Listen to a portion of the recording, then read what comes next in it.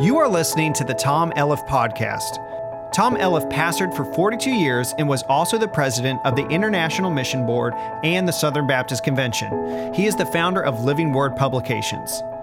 Now, here is Tom Elliff.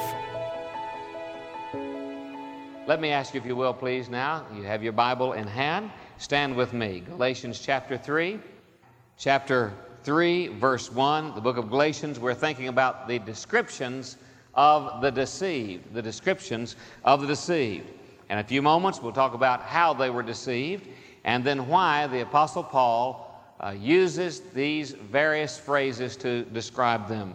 O foolish Galatians, who hath bewitched you that you should not obey the truth, before whose eyes Jesus Christ has been evidently set forth, crucified among you? This only would I learn of you, received ye the Spirit by the works of the law or by the hearing of faith? Are you so foolish, having begun in the Spirit, are you now made perfect by the flesh? Have you suffered so many things in vain, if it be yet in vain? He therefore that ministers to you the Spirit and works miracles among you, does he it by the works of the law or by the hearing of faith? Even as Abraham believed God, and it was counted to him for righteousness. Know ye therefore that they which are of faith, the same are the children of Abraham. And the Scripture, foreseeing that God would justify the heathen through faith, preached before the gospel unto Abraham, saying, In thee shall all nations be blessed. So then they which be of faith are blessed with faithful Abraham. For as many as are of the works of the law are under the curse. For it is written, Cursed is every one that continues not in all things which are written in the book of the law to do them. But that no man is justified by the law in the sight of God, it is evident, for the just shall live by faith. And the law is not of faith, but the man that does them shall live in them. Christ has redeemed us from the curse of the law, being made a curse for us. For it is written, Cursed is everyone that hangs on a tree, that the blessing of Abraham might come on the Gentiles through Jesus Christ, that we might receive the promise of the Spirit through faith. Descriptions of the deceived. That's the title of the message. Began this morning, concluded this evening. Father, I pray that as we open our heart to you this evening, that we would sense you moving mightily in our lives, but also in this place.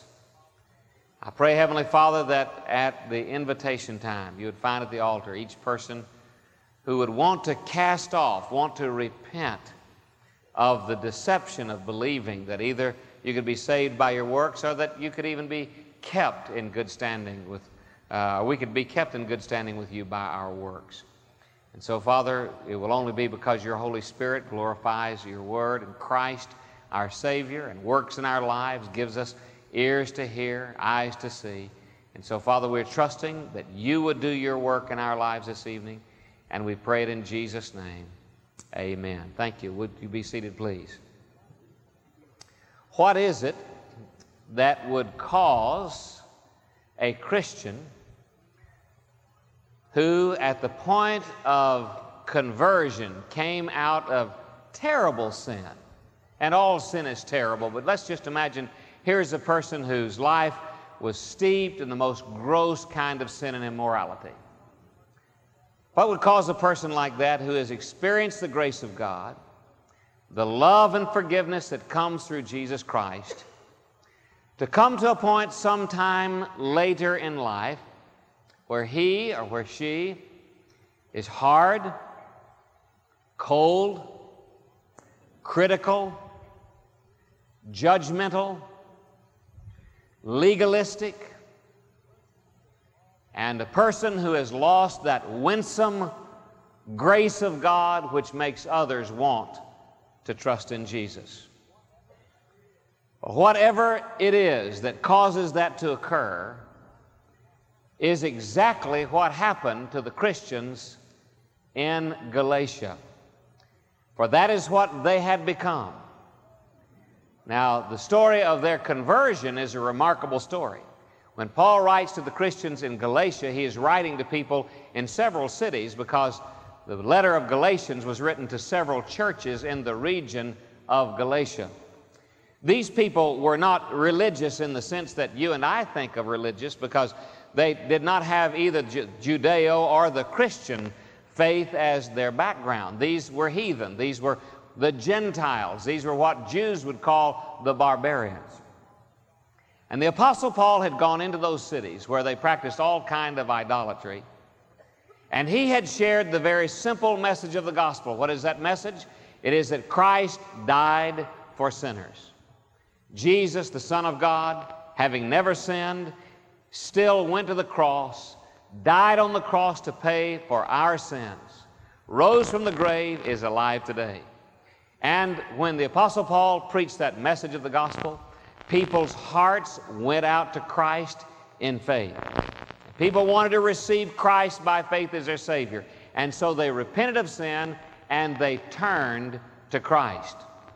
But now, what happened in their lives later on is very similar to what may have happened in the hearts and the lives of some people here this evening. You see, it wasn't very long before some religionists showed up in their communities. They were legalists, and that word religion, I have said on more than one occasion, means that is a return, religion, a return to the law, a return to bondage, literally. And so these people who are called Judaizers, knowing very well the faith of the Jews, being steeped in the Old Testament law, these people begin to press upon these new Christians who had repented of sin and were just basking in the wonderful grace of God. They begin to tell them about all of the laws of God. Now, as they begin to tell them these things, these people begin to find great comfort in just picking out one law or another and saying, why, we need to be doing this, and we need to be doing this, and we need to be doing this. And the more they focused on the law and the less they focused upon the Lord Jesus, the more they began to adopt a kind of faith that we call by their name, Galatianism. Now, Galatianism says, in fact, a person is saved by the grace of God, but a person keeps or maintains that salvation by keeping the laws as we read of them in the Old Testament. Now, this is a very great problem, because in essence, anytime you say the way to maintain your salvation is by keeping the law, you are in essence saying the same thing as the person says when they repeat this: you're saved by doing the works of the law. So to make a difference whether you put the works of the law as something responsible for salvation or whether you say, I have to do it to keep my salvation, you are still saying something I do will keep me saved. And that's called Galatianism. This morning in the message, I outlined for you the three threats to the simple Christian message, and one of them is the threat of Galatianism. Now, where we see that practiced in contemporary Christian circles is among those who have received Christ as their Savior, but maybe they have taken a course, or maybe they've gone to a conference, or maybe they've sat in a class, or maybe their preacher has preached to them something like this, and they've said, boy, you know, you need to go back and really become a student of the law, and nothing wrong with that. But they have become such students of these laws, they have picked out some that they like in particular. And they have adopted a certain type of lifestyle. There's some things they say a person ought to do. Some things they say under no circumstances should a person ever be involved in doing. And that lifestyle may even involve their devotional life or their life of giving. It may involve their diet. It may involve their dress. It may involve their music. But they have assimilated all of this into what has become their code for the Christian life. And each day, if they live by their code, they go to bed thinking, I sure have impressed Jesus. But if they violate that code, maybe they didn't spend quite enough time in reading the Bible. Maybe they participate in something that they know they just really feel bad about. They go to bed at night, they say, God, I sure let you down. I'm sure not a very good Christian whatsoever. And the sad thing is, they also have begun to measure other people by their standards. And what they're saying is, unless you believe exactly like I believe, about all these issues, about all these laws, if you don't believe just like I believe, then I really wonder if you're a Christian at all. Now that is Galatianism. It is hard, it is cold, it is judgmental, and it will take the fire out of your evangelism. Because what you're saying is, I don't want to mess around with just telling people the simple message of the gospel. What I want to do is to tell them about Jesus and hope they'll get saved, and then load them down with all of these rules that I have developed for the way Christians ought to live. Now that is Galatianism. Romans was written to contradict the idea that you could be saved by keeping the law. It is by grace that we're saved, we read in the book of Romans. James is written to contradict the idea that the law is unimportant, for in the book of James we read that it's by the works that our faith is evident or brought to completion. Galatians is written to contradict the error of Galatianism, which says, trust in Jesus, you'll receive God's cleansing grace, you're on your way to heaven. But to stay on the road to heaven, you got to live the kind of life that we outline for you. And it could be anybody's outline. The last meeting you went to, the last preacher you heard, the last lesson you learned, the last conference or institute or seminar or whatever you were in, you say, yep, if you don't do that, you're not really hanging on to the Christian life. And so that is the reason Galatians is written. What I am saying is that the Apostle Paul makes it very clear that Christians, after their salvation, can become deceived about what is involved in being saved. So much so that what they tell others is required to become a Christian is far different than what they experienced when they trusted in Jesus as their Savior. They are deceived. And so we've looked in this third chapter of Galatians at the description of the deceived. We notice in verse 1, for instance, that they are foolish. As a matter of fact, the Apostle Paul says you're not using your good sense. You're not living up to your appropriate nature, to the knowledge that you have. He says it's like you were bewitched or hypnotized. You're not acting according to your nature. You're foolish. In verses 2 and 4, he says you are forgetful. You've forgotten your own spiritual pilgrimage. You're expecting other people to be more mature at their conversion than you were at your conversion. And so you are a forgetful person. In verse 3, he says, you are a fleshly person. You believe that you're going to perfect your salvation by something you do in the flesh. You're magnifying your capacities. You're magnifying your own abilities. Now, having simply reviewed what I shared with you this morning, let's look then at three more characteristics, these descriptions of the deceived. And what I want you to see most of all this evening is that when you begin as a believer in Christ to add rules to what's involved in being saved, you will end up being a false prophet. You will end up preaching a false doctrine. Let me give you an illustration of this. There are some churches in this town, and they would call themselves New Testament churches and evangelical churches. What they will say to you is, well, it takes God's grace to save you, but as a part of being saved, there are some works that are involved, and those works are baptism and the Lord's Supper. And so they say, you know, you receive Christ by faith, but to really get it, you have to be baptized. And then to really keep it, you need to make sure that you show up at church every week and participate in the Lord's Supper. That's an evidence that you've purified your life, that you want to live for God that week. There are other churches in this town then that have taken that a step forward. And they would say, no, it's not just baptism and the Lord's Supper. There are actually 7 sacraments. And it's not just that these are a way of showing other people what's happened in your life. These are the way you have of staying saved. For instance, not meaning any criticism of anybody, but simply telling you the truth.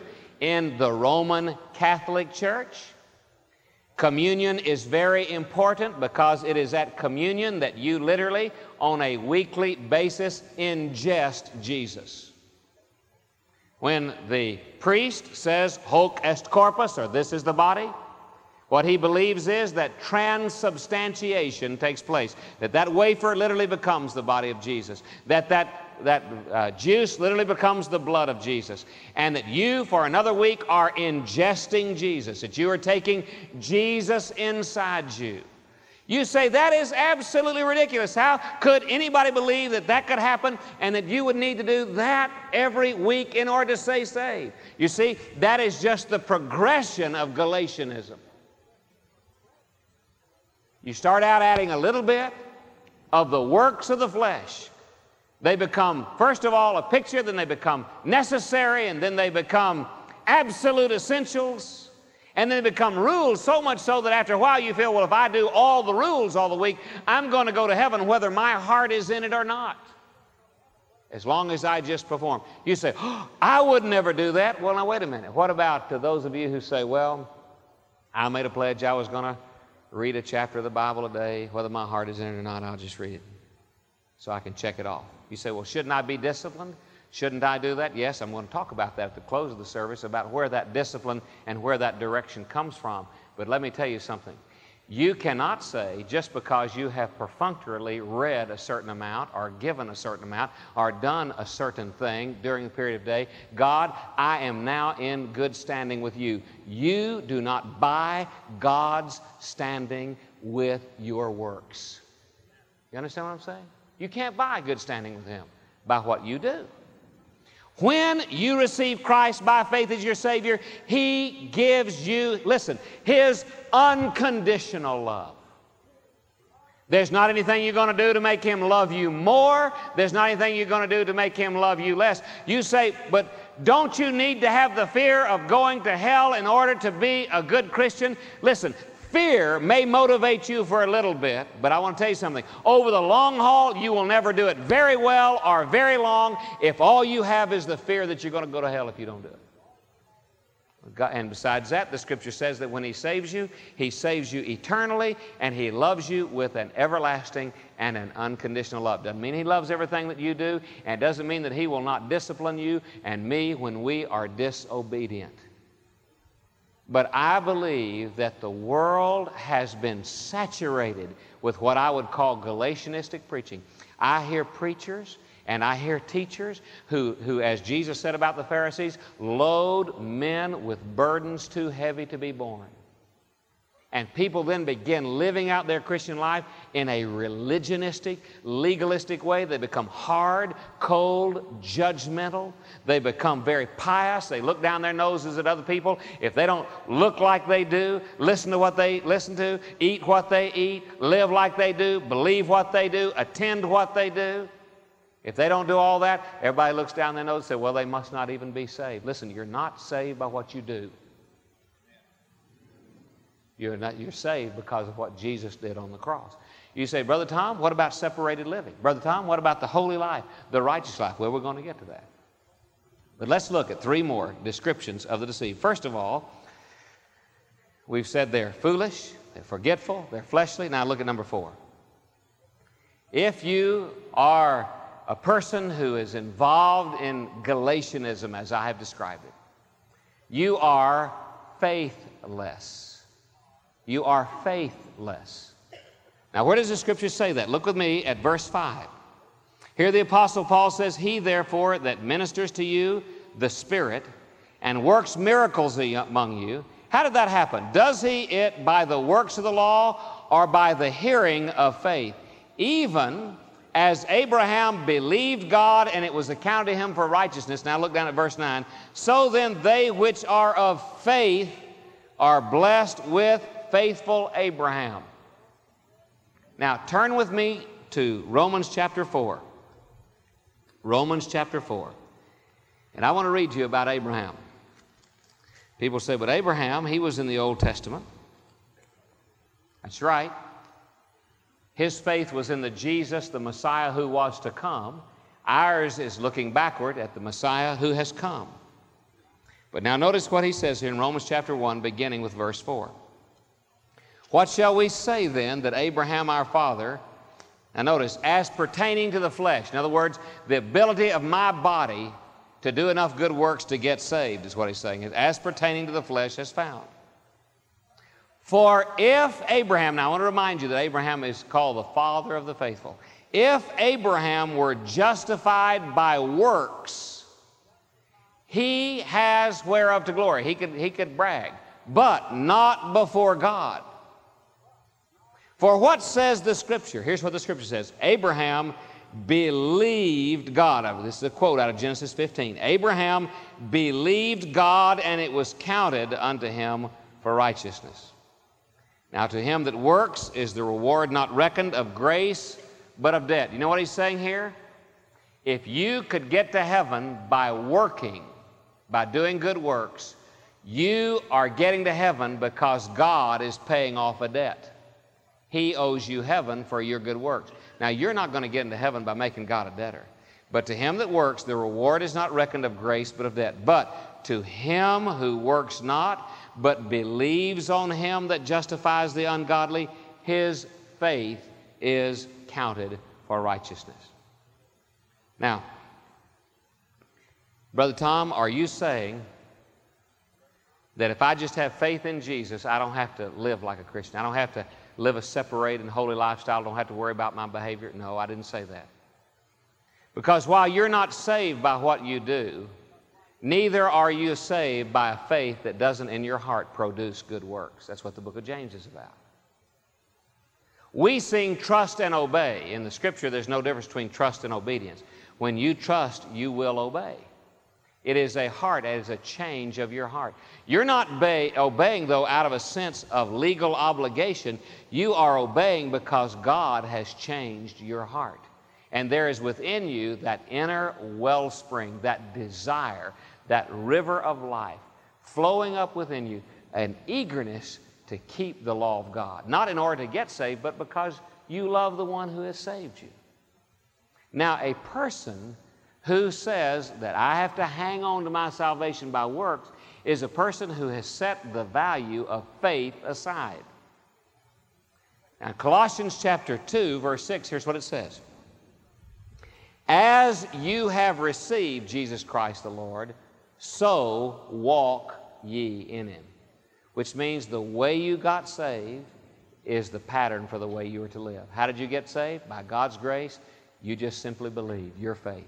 That is to be the pattern for your daily walk. Simple faith in Jesus Christ.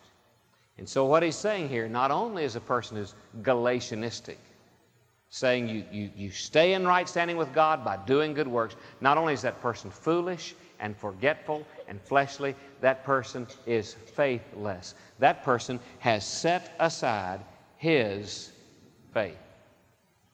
Now, the interesting thing about that person is that generally an individual like this knows a great deal about religion. They can talk to you about the things of God. They can talk to you about the Bible. But when they talk to you, their talk is dead talk. It doesn't produce life. It doesn't produce in your heart an eagerness to follow God. It simply loads you down with more burdens to be borne and an inability to know how to carry out all that God wants you to do. Faithlessness. All right, let's look at number 5. A person is not only foolish, forgetful, fleshly, and faithless, you are also foundationless. You are foundationless. Now, what do you mean by that, Brother Tom? I mean that as far as Galatianism is concerned, saying that you're saved by grace and kept by works, as far as Galatianism is concerned,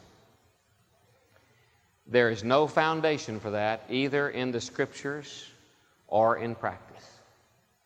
You will not find a place in the Scripture where God says that is the way that it ought to be. There's no foundation for that. You say, but by the way, doesn't the Old Testament talk about the law and the importance of the law? Yes. But let me remind you that the law of the Old Testament was there as a reminder of the sinfulness of mankind as well as of the sinlessness of a holy and righteous God. God didn't give us the law and then say, oops, I made a mistake. It's not working very well. Maybe I ought to have a new way. I'll send my son and people can be saved. But by trusting in him, I'll let him die on the cross and be raised from the grave. This is not just some newer way that God has of trying to get us right with him. The law of the Old Testament and the life of the New Testament go hand in hand. One was given to show our sinfulness against the righteousness of God. The other is given to us to show us that the only way to get to God is through Jesus Christ, who is the Lamb of God. You say, is that even in the Old Testament? Absolutely. Why do you think that in the tabernacle, later in the temple, that the Ark of the Covenant, the box there in the Holy of Holies, which had the law inside of it, why do you think that it was covered with what? It was called the mercy seat, and it was only after the priest took the shed blood and sprinkled it on the mercy seat that he could have communion with God. It was a picture of the fact that it was going to take something more than the law to get us right with God. It was going to take the mercy and grace of God. And so there's no foundation for what you believe. If you believe you keep your faith, you hang on to your salvation by doing good works, there's no foundation for that. Let's look at verses 7 and 8. Know ye therefore that they which are of faith, the same are the children of Abraham. And the Scripture, foreseeing that God would justify the heathen through faith, preached before the gospel unto Abraham, saying, in you shall all nations be blessed. Who has the foundation? Why, are those who believe in God, not those who believe in the works of the flesh. Those who believe in God. They have a foundation in the Scripture for what they believe. Now look up here for just a moment. You say, Brother Tom, why are you going on about this? First place, because the Scripture does. And second place, you would not believe how many people, even in this congregation this evening, as sad as I am to say it, as horrible a thought as this might be, as amazing as this might seem to some of you, if I were a person, I used to have a friend who said, if I was a betting man, I'd bet. Well, if I was a betting man, I'd bet. But I will guarantee you that unless this congregation is different than most congregations, there are still, in spite of this message and the message this morning and all the preaching from this pulpit, there are still dozens of people here who believe you're saved by what Christ did on the cross. You put your trust in Him, and you even say you believe in once saved, always saved. But down deep in your heart, you believe that you really could do something and lose your salvation. You know what that is? That is Galatianism. You're saying that your behavior has something to do with whether you maintain your salvation. And the book of Galatians is written to refute that. It may be a cute idea to you, but there's an entire book in the New Testament that is written to refute the idea that you can hang on to your salvation by the way you behave. You say, but preacher, what about behavior? You've never heard me say that the behavior is not important. We're going to get to that.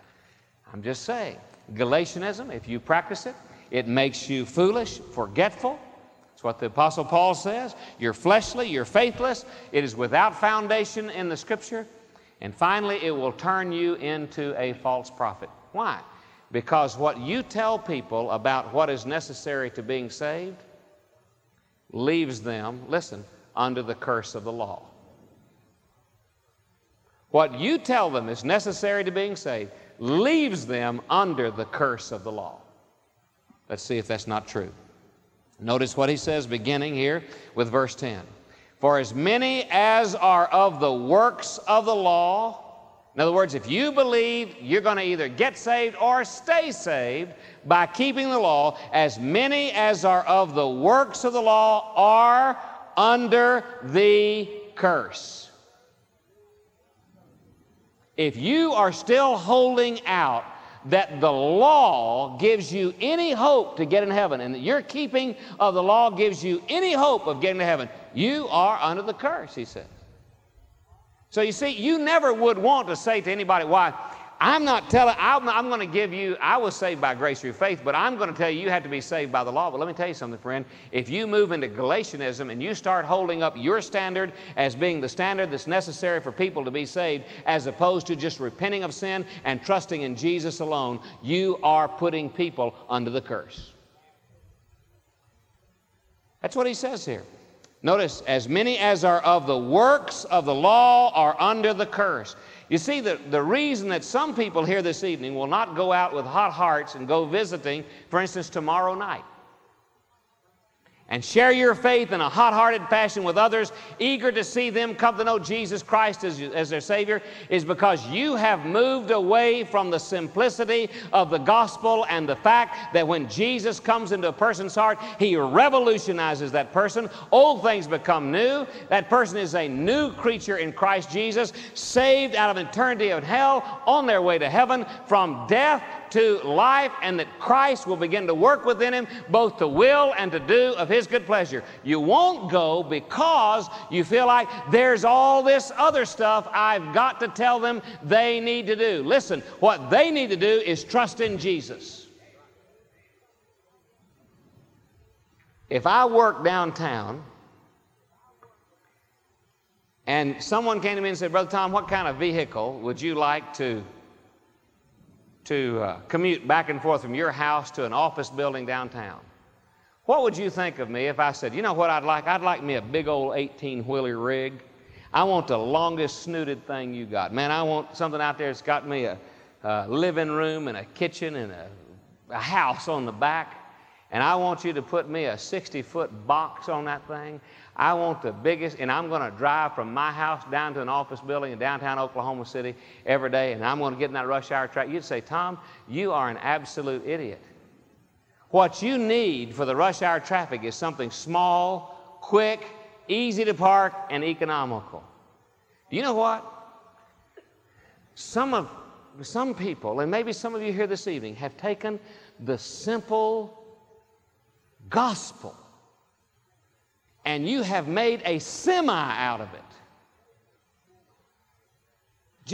Just telling people, you know, well, if you're really saved, you'll do this, and if you're really saved, you'll do this, and if you're really saved, you'll do this. And all those things that you'd say to do are things that you happen to be doing right now. And so they've become your standard for what is necessary for a person who's saved. It is necessary to repent of sin and to trust in Jesus alone for salvation. When Christ comes in, he'll make a law keeper out of you. He will change your heart. But never say that you can get saved by keeping the law or that you have to stay saved by keeping the law. What does he say here? As many as are of the works of the law are under the curse. For it is written, cursed is everyone that continues not in all things which are written in the book of the law. In other words, what he's saying here, listen, you don't get the option of picking your laws. If you're going to come the law way, you know what's interesting? And a lot of us have a lot of familiarity with this. If you're going to come the law way, by the works of the flesh, saying that you can get saved by your good works, if you come that way, you got to come the whole law way. You can't pick just the laws you like. Because notice what he says here.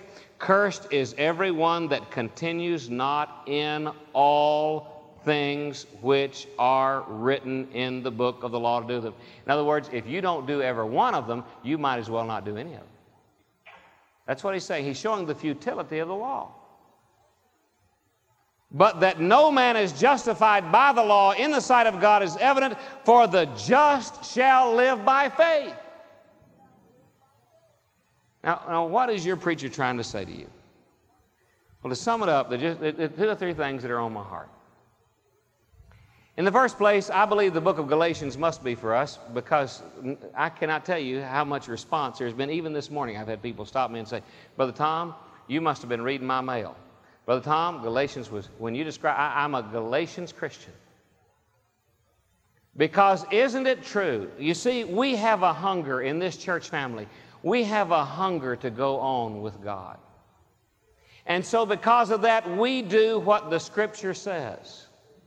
We take ourselves to places where we can hear about the things of God. You bring yourself to a worship service to hear this preacher, and to a Bible class to hear a teacher.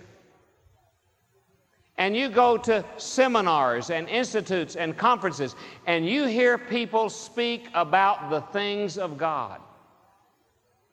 And that is so important. The Apostle Paul gave himself to going around and confirming and building up people in their faith. And we are admonished in the Scripture, get ourselves where there is the preaching and the teaching of the Word of God. We are supposed to do that. We ought to hear people who speak, who make lists and tell us that these things are right and that we ought to practice these things and we ought to live the kind of life that the Scripture tells us, and have a remarkable faculty for dividing up the Scripture into bite-sized pieces and feeding it to us. But listen, friend, while all of that is so crucial to our growth, it is not the way you got saved. You got saved by repenting of your sins and trusting in Jesus. Brother Tom, why do you seem so agitated about this? Because as Christians go on in maturity, they have a tendency to take the things that they now enjoy and do and apply them as the standard for everybody else.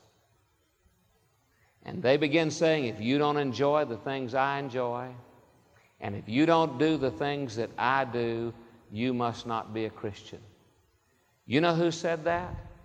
The Judaizers in the Galatian church.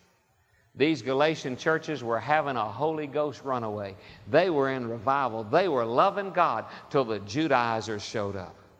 And the Judaizers said, you know, it's great that you've experienced the grace of God, but let us tell you what all the Jewish people need to do. We're going to start with circumcision, and we're going to go on from there. And Peter had been just sort of a country preacher. He had showed up, and he was eating ham and cheese sandwiches and pork rinds and having a great time till the Judaizers show up. And it blew their mind because Peter then separated himself and he only ate the Jewish food. And they got so confused. And dear friends, what I'm trying to say is this. All of us need to be on a pilgrimage. We should want to be as holy men and women of God. We ought to want to be as right with God as we can be. We want to study the Bible, every principle we find in the Bible. We want to apply to our lives. We ought to be people of discipline. We ought to be people who love God with all our hearts. We ought to be people who share our faith fervently. Our faith ought to affect our pocketbook. It ought to affect our finances. It ought to affect our family. Our faith should affect all of that. But under heaven, give other people room to grow. Let them hammer out their life as God by the Holy Spirit works with them where they are. He didn't find them where He found you. A tomato plant doesn't grow like a grapevine. A pine tree doesn't grow like an oak tree. A cucumber doesn't grow the same way that beans grow. But I want to tell you something, friend. They're all a part of growing things. And when I look across this congregation, I see a garden of God, but there is not one plant that's exactly like the other. And every plant has its own special needs, its own special desires, its own special characteristic. We can't look down our nose and say, because they're not of First Southern, they're not of us.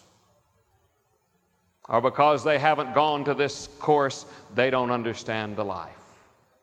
Or because they don't believe my principles, they must not even be saved. They may be saved and you may not be. If you believe you're saved by your works, you're not. So what am I saying? There's a great law in the Scripture. It's called the law of love. The law of love. And you just take a person who's had a touch of Jesus, and that person meets another person who's had a touch from Jesus, and they ought to be known for their love for one another. Now, there's a second thing I want to say. I want to say that I haven't seen a whole lot of this. But I'm preaching like this because I don't want to. That's right. I've been places where Galatians was the book. And I don't want to be there. And you don't want it. Legalism, hard, narrow, judgmental, caustic, critical, demanding. You don't want it. And so your preacher is just saying to you, stay out of it. Just stay out of it. Come to God by grace through faith. Devour the Bible, the Old and the New Testament. Learn all that you can about it. Realize that a transformed heart will want to eat the Word of God, digest the Word of God. It is God's Word to you, every bit of it. It is all good for you. But just remember that some people got saved in Rome, and some people got saved under persecution. Some people got saved under good times, and some under bad times. God reached some in a bar. He reaches some in their Sunday school classroom where they hardly have ever missed. But everybody who is reached by God and comes to Him has to come one way, by grace, through faith, in Jesus, plus nothing. And when your life is transformed, you'll want to live out that life by loving the people who are around you and doing what you can to build them up in the most holy faith. Do you understand what your preacher is preaching about tonight? Amen? All right. Let's pray together. And while heads are bowed and eyes are closed, I'm going to ask our counselors to come. And I'm going to ask our praise singers to come. I'd like for us to sing that invitation hymn, Brother Don, in just a few moments. There's room at the cross for you. Is that in the hymn book? I believe it is. Yeah, there's room at the cross for you. And I believe that if you have thought that somehow you're going to get good favor with God by the works of your flesh, that you would want to come and realize that the only way you're going to get close to Him is to come to the cross, where Jesus, who died on the cross for your sins and rose from the grave 3 days later, where He paid for your sins, come to the living Savior. And I would encourage you to come, and you just may want to say one of these counselors, I want to trust Jesus. Maybe you thought you're one of those people who's always saved, and I talk to people all the time, well, I've always been a relatively good person, or I've always gone to church, or I've always done this or that or the other. But dear friend, if you've never repented of sin and trusted in Jesus alone, you need to make that decision tonight. And I would urge you to come and find one of these counselors and say, look, I want to make that simple decision to trust Christ as my Savior. Jesus plus nothing. It could be that you slip into some of these other heresies. You believe that your behavior doesn't amount to anything to God, when God by His Holy Spirit wants to bring conviction to your heart and say your behavior is an evidence of where you stand with me. Look at your life, you realize your behavior telegraphs some pretty serious things about your standing. It's telegraphing to you that you're not really saved. You're not saved by your works. But you see, your works are an evidence of whether you are saved. It could be that as you look at your life, you'd have to come to this conclusion, there's never been a time where I repented of my sin. I've hung on to it. I've come to church. I've tried to be religious. I've tried to do all kinds of things. I've never really just repented of sin and trusted Jesus. Well, I'd urge you to come and say to a counselor, I want to trust Jesus tonight. I believe there are people here this evening who would say, I need to join this church. Maybe you're here tonight as a family. Maybe you're here by yourself. Maybe you're a university student or a single. Or maybe just come to visit once. Maybe you've been here many times. But God's spoken to your heart and you say, this is the kind of church I want to be a part of. I want to be where Christ is honored, the Bible is preached and taught, and where reaching others for Jesus is important. Well, I would encourage you, maybe you're only going to be in town 3 months. Well, join this church. Come under the watch care of this fellowship. Come find a counselor and say, look, I want to plant my life here. Don't just be floating around out there, accountable to no one. There are people like that, and they love that. because the last thing they like is any authority in their life. But don't be like that. Just say, I need accountability. I need to be in a local church. And I would urge you to come find a counselor and say, look, I want to join this church.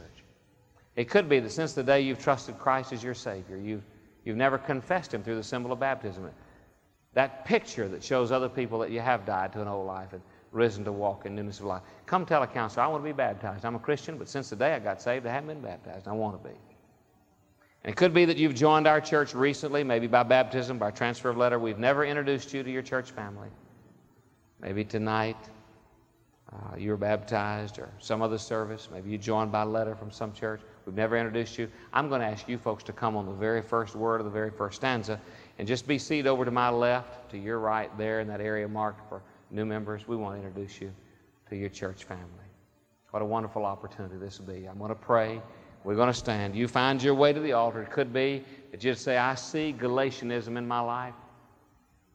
And I see how important it is to be a person of discipline, a person who lives a holy life, separated life. But I also see that I don't do that to get in or to stay in good standing with God.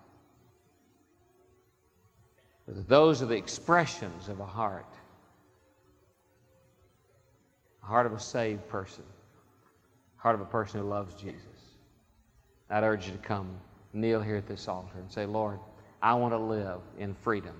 How to employ and enjoy your freedom in Christ is the title of this series from Galatians. Now, I want to live in